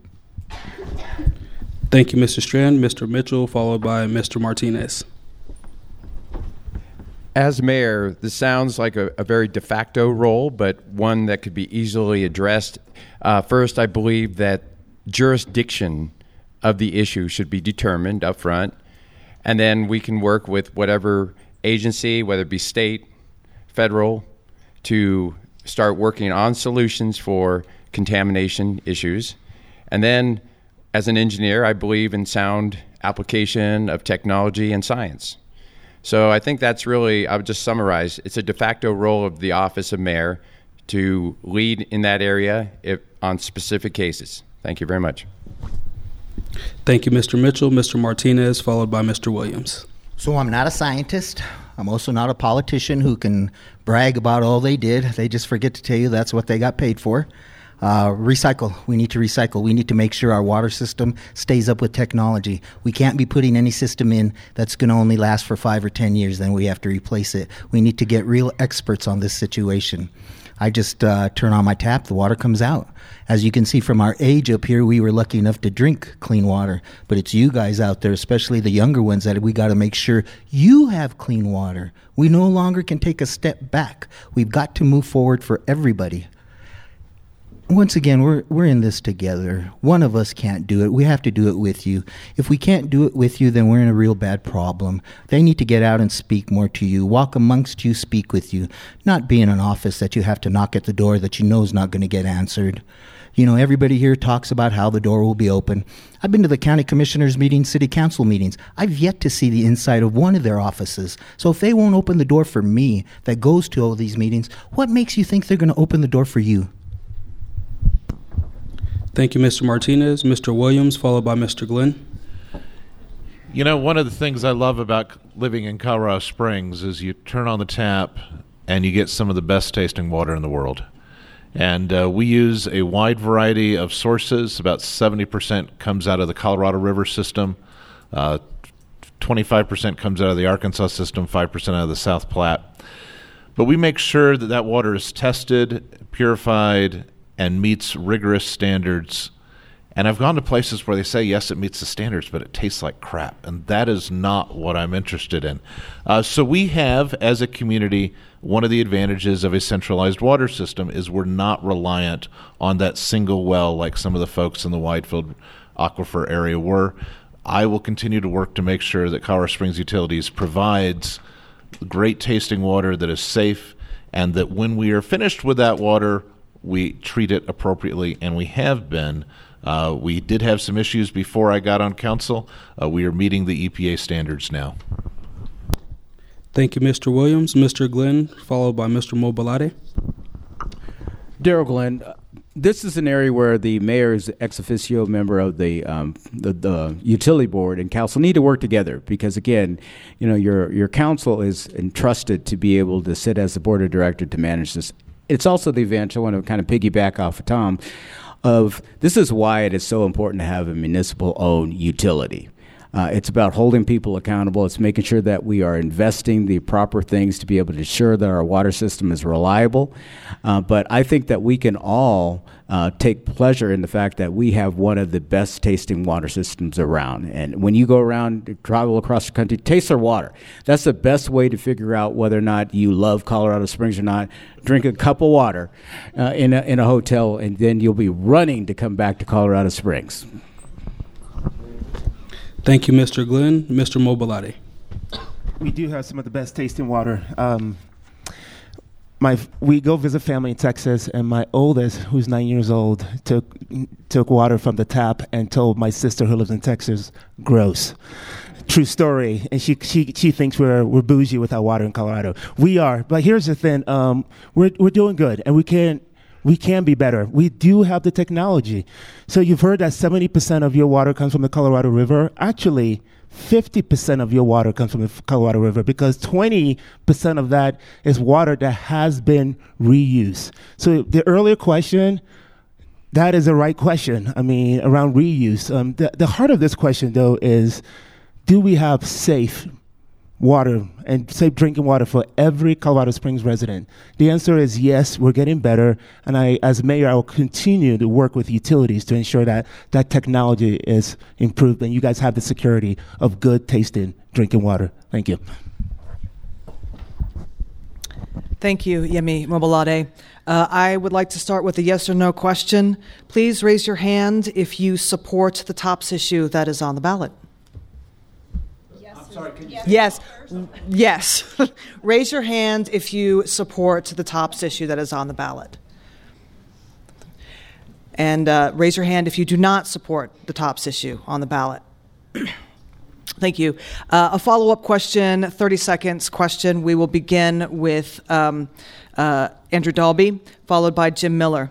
One of the questions that TOPS raises is whether or not it affects money in the general fund for parks maintenance and so forth. So the question is what is your commitment to parks and open space in the general fund?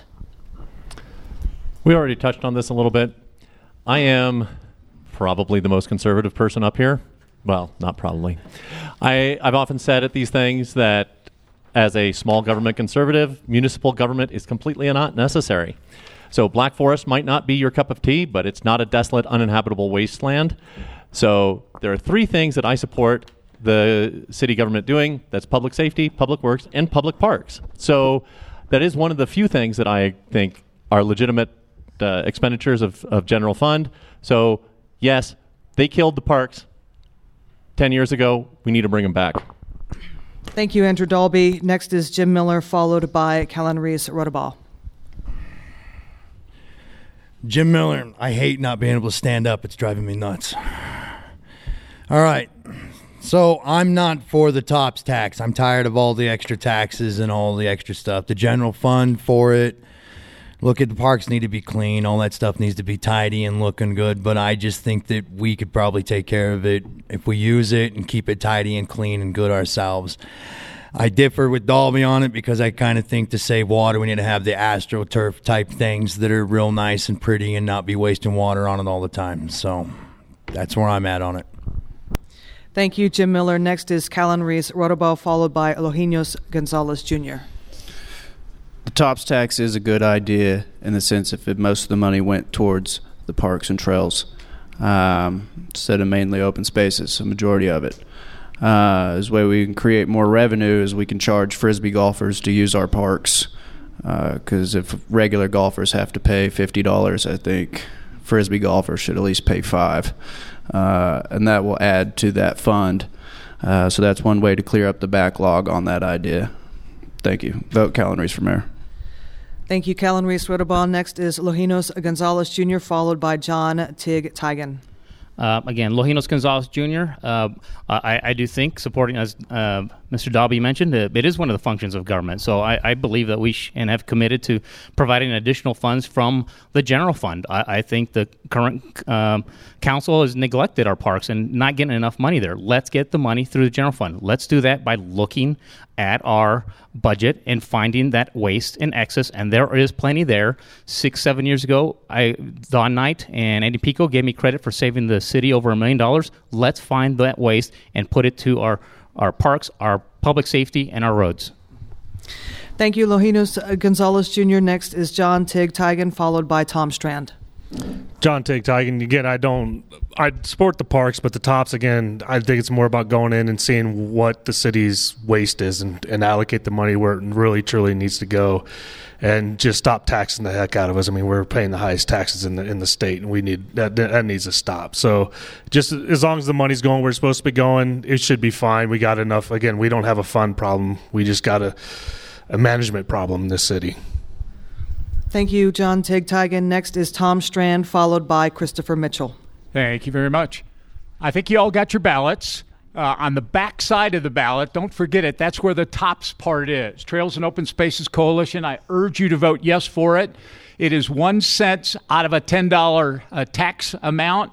75% will be set aside for open space acquisition, but that is still 25% to deal with, the maintenance of our parks, and this is critical to our government.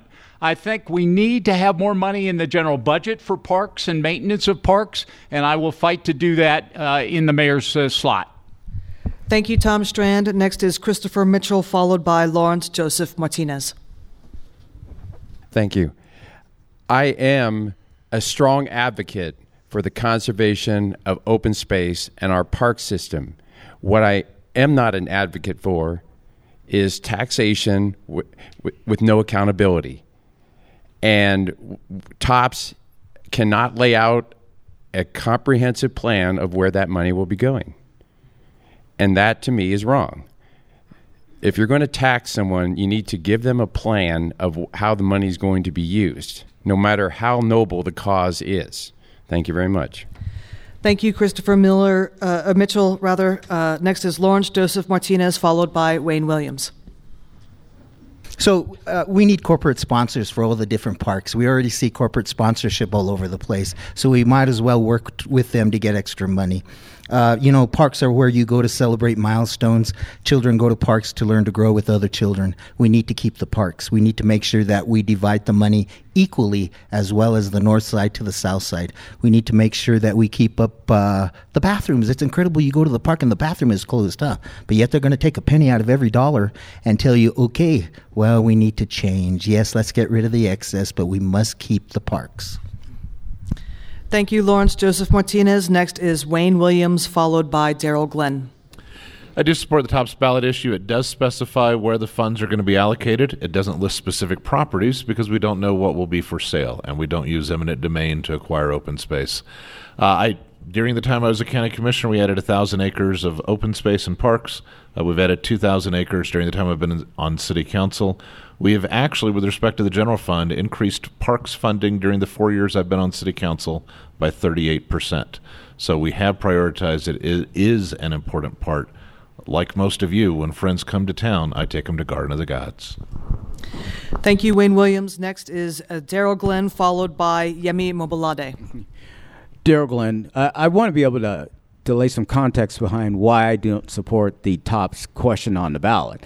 because they always say yes or no. It's the duration. It's 20 years. I think in this economic climate, I don't think that you should commit future administrations to a 20-year tax. What people like is a short tax, verifiable objectives, and then you can reevaluate it. That's what's not being discussed with these yes or no questions. There's actually thought behind that. That's how you work your budget. I think we need to look internally within the general fund and reallocate those dollars. Thank you, Daryl Glenn. Next is Yemi Mobolade, followed by Sally Clark. General Palmer's original vision was for a planned, built environment around the preservation of our natural parks. Yes, as mayor, I will continue to support that vision. We are backlogging about $207 million worth of deferred maintenance and aging infrastructure, including our playground. I'm a parent of young kids. It's a necessary investment. The TOPS is not a new tax increase. It's existing, and we're just asking you to say yes to ensuring that we are preserving our parks, trails, and open space. Thank you. Thank you, Yemi Mobolade. Next is Sally Clark. Thank you, Sally Clark. Nancy Lewis, longtime parks director, told me one day that parks are public safety too, because kids use them and it keeps them in doing good things. And I believe that that's important. When we look at what's happened in the last few years, the park developer fees have been lowered by the city, which is impacting that. And several folks are up here that are on that. So I really think that we need to look at restoring the parks budget based on pre-recession levels. That TOPS can't solve it all, but there needs to be a maintenance of effort that's included. Thank you. Thank you, Mrs. Clark. So for all of our mayoral candidates, this will be the last question for each of you. It'll be 1 minute. Many of us on the west side are especially concerned about preparedness and evacuee planning for when it comes to the next urban wildfire. As mayor, what will you do to save lives and to get us ready? This question will start off with Mr. Miller, followed by Mr. Rodabaugh. I get to go first. Yay. All right, so that know your zone thing. Anybody looked at that? I hate that stupid thing. It's overtly complicated and ridiculous and a bunch of internet online crap. I don't like it. I think it's over complicated, needs to be simplified, and maybe wherever we live, there's something where it's just like, hey, if it's coming from that direction, you're going to go down that road that direction. Maybe we know where the stops and stuff are going to be, if there's going to be any, what do they call them, the little helpy stations they set up, the temporary ones. I only have 30 seconds. Help me out, Daryl. What was it called? I lost the word. I'm sorry, guys. I am tired. I am exhausted. I work a lot. There we go. The evacuation shelters, knowing where they set them up, be where the fire's coming from in the different parts of the community, and just simplify it all to a whole point so we know what we're doing, where we're going. We're smart enough as people to know fire this way, go that way. Right? Know your zone's just overtly complicated and seems to be a waste. Thank you, Mr. Miller. Mr. Rodabaugh, followed by Mr. Gonzalez. This is one question I won't have to delegate to my Harvard associate. I'll have to delegate it to the fire chief. But increasing awareness is the main thing. I will have to work with the fire chief to create the best plan and just blast it on TV. Like, hey, if you have a fire and you live in here, you should go there. I mean, it's, Jim Miller said, it's like, if there's a fire this way, you got to go the other way. But that's also, I'd have to look into that with the fire chief to get his best possible answer possible. Thank you. Vote Calendar for mayor. Thank you, Mr. Rodabaugh. Mr. Gonzalez, followed by Mr. Tigan. Thank you again, Lojinos Gonzalez. So I've been saying this for about a year, is that we need to utilize evacuation modeling data. Make sure we have a task force so it takes this into account. That's why, as a county commissioner, I voted against a Flying Horse North project that was concerned about issues in the Black Forest area. That's why I voted against one project in the, I believe it's the Rock Creek area, the western part, El Paso County, because I had concerns because the fire chief on that area said he had evacuation, safety, and water concerns. So I'm going to be somebody who listens and advocates for our residents to make sure we're taking care of you and we're taking all the relevant information. So I'm making data-driven decisions on behalf of our community. And it is one of the reasons I think people can trust me to make sure I'm making those type of safety decisions and land use decisions. Let's use that modeling information in our land use so that our recommendations and our decisions are sound and safe for our residents. That's why I am concerned that one of the candidates up here may not listen to all the information, may only do what the developers tell him to do. So we need people who are going to listen to residents, look at the information, people who will be accountable to our residents, the safety of our issues, and not big developers. Thank you. Thank you, Mr. Gonzalez. Mr. Tigan, followed by Mr. Strand. Obviously, the number one thing we have to do is work with the fire chief and also the transportation department to ensure that there's not just one route in and out of neighborhoods. And if we can add a route, we need to add a route. That's the number one thing. In my neighborhood, that was one, living next to Fort Carson. If there's the fires that would start, we had one way in, one way out. So if the fire was across that road, guess what? We were stuck, and it came towards us. We were screwed. So, and again, the county didn't want to put in another road. Why not? It's because of cost. But again, you're going to risk someone's life over money. That's not right. So that's the number one thing you have to do is to make sure that the neighborhoods can actually keep growing with the infrastructure that's even there. Can people evacuate safely and soundly? Because how long is it going to take you? An hour to get to I-25 when you got 20, 30,000 people trying to evacuate at the exact same time. So if the routes ain't there, it ain't going to really matter what you try to pre-plan. You need to have the available routes to truly get out. Thank you, Mr. Tigan. Mr. Strand, followed by Mr. Mitchell. Thank you, Mike. Those of us that were here, I think, 10 to 15 years ago know what we lived through. When we had the Mountain Shadows situation, and then on the east side of I-25, Black Forest. You know, that was a horrible situation. Our fire chief and fire department, Randy Royal is the current fire chief, have worked really hard on creating these zones. There are over 60 of them. And I think people need to know, especially people new to the area, what the best ways to evacuate, you know, when they're given notice. The problems that we had with the wildfires that were over a decade ago is people were notified, but they didn't evacuate. They waited to the last minute. I understand that. They had pets. They had elderly people that they wanted to be with or couldn't transport. But this is an area that all of us need to know. We need to be aware of having modeling for going forward with this because, as our current mayor has said, it's not if we're going to have another wildfire, it's when. Thank you. I'm sorry, ma'am. We can't. I'll ask you to leave. And this is the last question, so if you have one-on-one, you can definitely ask at the end. So Mr. Mitchell, same question, followed by Mr. Martinez. Thank you very much. Data-driven analysis for evacuation plans is only a beginning step. We have to integrate the processes that come from that data-driven analysis. And currently, your city government, under the current mayor and also the city council, current city council, have not integrated properly evacuation plans that are comprehensive so that not only they integrated on the when an event happens, but during the planning process of city growth and natural resource allocations for water. All of these need to be considered at a much higher level, and they are not currently being considered that way. So as mayor, I will make sure that the evacuation plans put in place will be comprehensive. Thank you very much. Thank you, Mr. Mitchell. Mr. Martinez, followed by Mr. Williams. So we need more information from the city and the county access channels.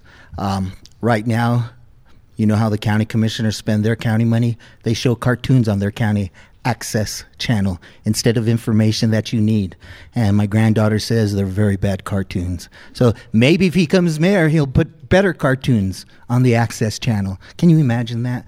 We need to make sure shelter locations are known. We need to make sure we have zone captains that work with each zone. We have to have better meetings for each zone, have them get together to know where they need to go. Once again, more information. It's terrible what we're doing in this situation for the younger generation back there. We need to step up and be responsible. Let them know the mistakes that we've made and the mistakes that we're not going to make. Once again, cartoons on a county access channel, and they pay someone to put that up. Incredible. But yet they say they're going to go ahead and be diligent with your money for the city. Thank you, Mr. Martinez. Mr. Williams, followed by Mr. Glenn. Thank you for the question. If you go by Cedar Heights and Cathedral Pines, two places that had mitigated you see a dramatic difference in the impact the Waldo Canyon and the Black Forest fires had. One of the things we did on City Council is refer to the ballot an opportunity to create a fire mitigation fund, which was approved by the voters on a very solid margin. So we've created it for the first time, a $20 million mitigation fund to begin the preparation ahead of time as opposed to waiting for the disaster. We've also, during the 4 years I've been on City Council, funded 66 new firefighters and 3 new fire stations. These are critical to have the ability to respond to issues quickly when they arise, and they're being located where there are critical needs. We adopted our first fire evacuation ordinance in Colorado Springs history. So we've taken a number of steps to address that. I'm honored to have the support of the Colorado Springs professional firefighters because they know of my commitment to preventing fire. Thanks. Thank you, Mr. Williams. Mr. Glenn, followed by Mr. Mobilade. Daryl Glenn. They have a phrase in the military where you train like you plan to fight. And I was a commissioner during the Waldo Canyon and Black Forest fire. And what we need to do is look at government's role and what the individual role needs to be. Government needs to make sure that as we're growing and as we're approving land use, that we actually have a standard in place that takes evacuation scenarios into consideration, because that's extremely important. We also need to make sure that we exercise, that we have training exercise so people can actually simulate these particular events, how they're going to evacuate. It needs to actually be translated down to the neighborhood level. Your neighbors need to make sure you know each other, because that's exactly what needs to happen when it comes time to, when things are going crazy, you need to make sure you're taking care of your neighborhoods. You need to know how to get out, make sure what are you going to do with your pets. What are you going to do personally from a fire mitigation standpoint? These are things, it's not just the government, it's everybody working together, but we need a standard to monitor how we're growing in the future that takes into consideration exactly what we're going to do when we have our next fire. Thank you, Mr. Glenn. Mr. Mobilade, followed by Mrs. Clark. We all remember Waldo and the Black Forest fire, right? Feels so real. We lost about 850 homes. It is true. It's not a question of if, it's when. And as mayor, I will be tasked with leading our emergency management program and system to ensure a safer city and to ensure the protection of all Colorado Springs residents. So 2 things you may have heard of. Fire mitigation and evacuation. Fire mitigation, we need to invest in those efforts. Because of fire mitigation, we were able to protect the Skyway neighborhood from the Bear Creek fire, which is really important. And so more investment in those programs will actually help prevent fire. Evacuations, we're making strides, but what I keep hearing from the residents is the technology and the efforts are not good enough. That's an opportunity I will take a fresh look at as mayor to ensure that our residents have the right technology to ensure that we have a safe evacuation process in the case of a fire, and God forbid we have another fire. Thank you. Thank you, Mr. Mobilade. Mrs. Clark, followed by Mr. Dalby. Sally Clark. So I have a little experience in this. It was in my commissioner district when Waldo Canyon fire started. And I stood at the bluffs and watched at Coronado High School as the fire came over the ridge and the terror that was in folks in terms of not being able to get out. There's a couple of issues that are important in this. That's planning for access. We look at 2424 and where that is now in terms of that new plan for extreme density in an area that can't take it. And then transparency. Where are your evacuation routes? How many of you even know that? That's going to be a really important piece of this. And what you may not know is that $20 million that we approved on the ballot, we can only spend up to 5% a year. That's not enough. I testified on Capitol Hill for Senator Bennett to talk about wildfire and how it impacts. It's not just the fire, it's the after. I was up in Manitou Springs when they were dealing with extreme flooding that put businesses out of business. We have to be more proactive in this approach, and as mayor, I will do that with experience. Thank you. Thank you, Mrs. Clark. Mr. Dalby. Andrew Dalby. I lived in Mountain Shadows for 15 years. Waldo Canyon fire came within a couple hundred feet of my house. I understand what that's like. I am very, very sensitive to this issue. Thank you, Sally, for watching as my family and neighbors were running for our lives, concerned that we might burn to death because there was inadequate evacuation routes. I often say this city was laid out by a civil engineer, and it shows. You look at the parts of town that Palmer laid out, those are very nice. There's no problem evacuating from those. Once the developers started dictating who was going to, or where the roads were going to be, they decided, let's make sure we maximize our shopping and force you to go buy those. So we've got a lot of work that needs to be done to fix those problems that people up here who are paid for by developers continue to prioritize developer dollars over your life. So, yeah, I'm out of time.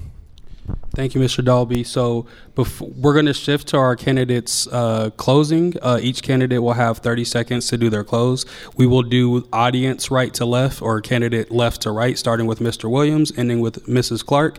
So it will be 30 seconds for each of your closes. Mr. Williams. Thank you very much for coming today. I appreciate the opportunity to visit with you, and I will be hanging around for a while to chat with folks afterwards. For more information about the campaign, you can go to winwithwayne.org. My name is Wayne Williams. I ask for your vote, and I appreciate your being here today. Thank you.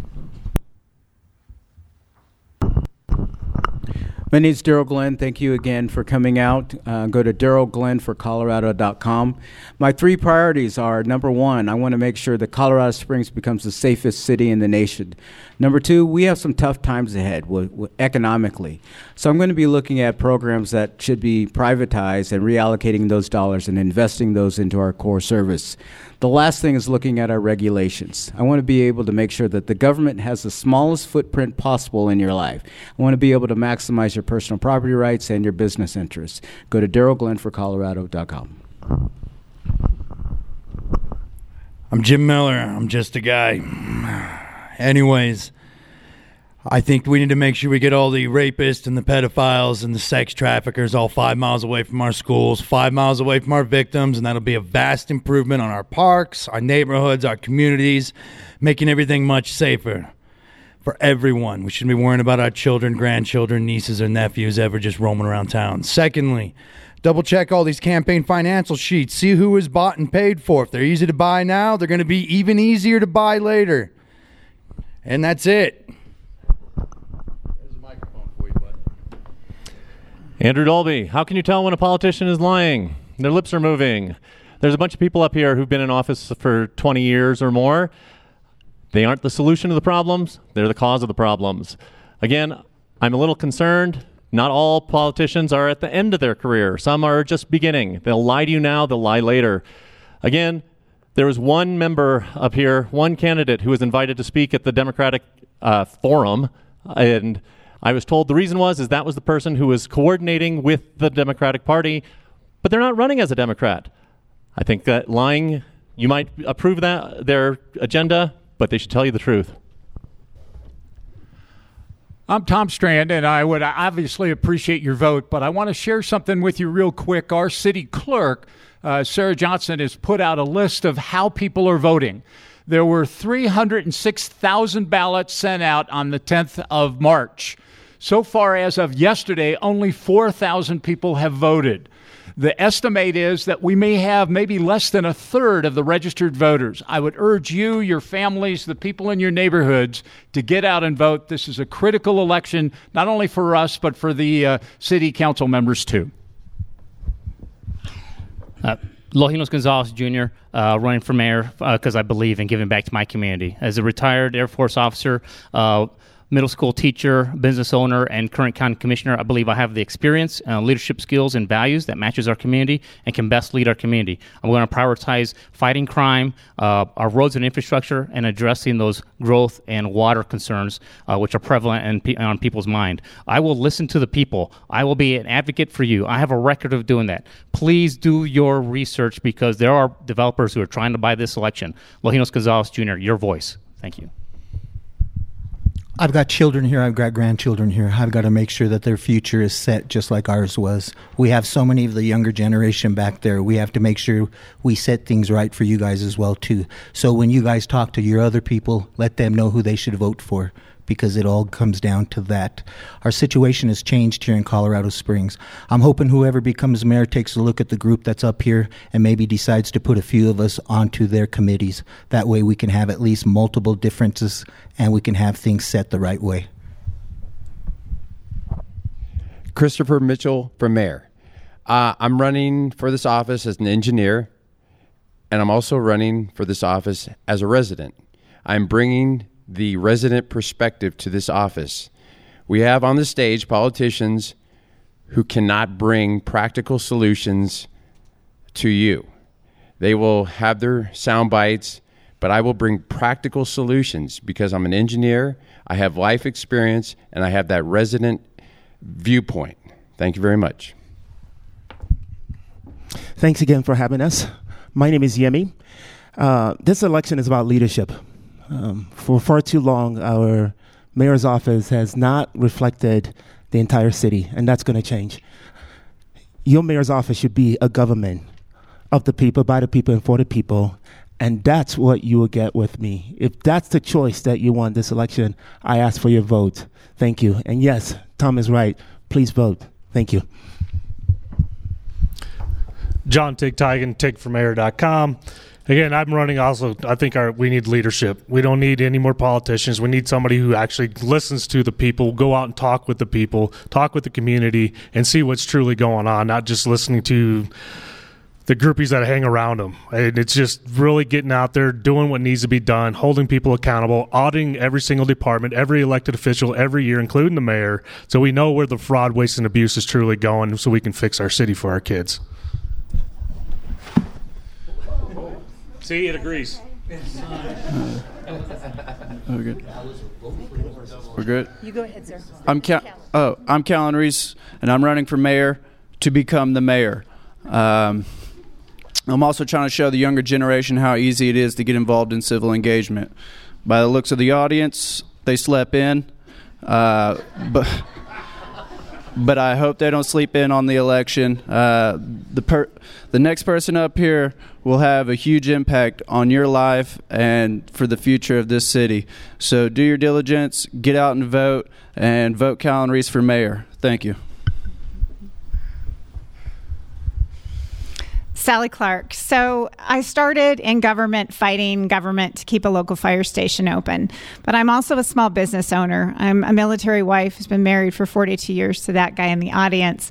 And in addition to that, I've had experience at all levels of government.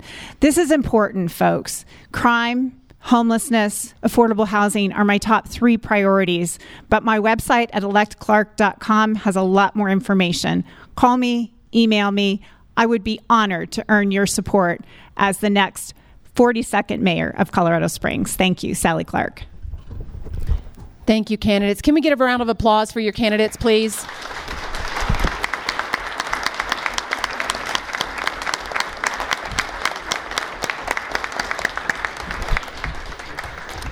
Thank you again for attending today, whether you're here in person or you're virtual here attending via YouTube. We appreciate you so much. Like some of the candidates said, you have until 7 p.m. on April 4th to get your ballots in. Thank you to our moderators, Andrea and Mike. We appreciate you. All of our co-sponsors, Hillside staff, Josh, if you're in the room, or any of the staff that you see, thank you, Josh. We appreciate you. Be sure and thank the staff as you're leaving. Again, we went through a lot to get this, so we really appreciate Hillside Community Center. So thank you. If you are interested in at-large city council, we have another forum on Tuesday. At-large city council forum, Tuesday at Sand Creek High School. Community conversation, we do this once or twice a quarter we try. It's on domestic violence. So for those of you that do know, domestic violence is a big issue, not just for women, but also for men. So we'd love to see you March 25th from 1 to 3. That's next Saturday. Questions. We had a couple questions. If you did not get your question answered, the candidates will be here. We'll be cleaning up until 3:30. Please stop and ask the candidates your questions. For candidate funding, I had multiple questions regarding candidate funding. On the city elections, the clerk's website, you can get everything you need to know about all these candidates and where the money comes from on the city clerk's website. So please be an educated voter on that. Again, stay until 3. Thank you for voting and thank you for being here on a Saturday afternoon. We appreciate you so much.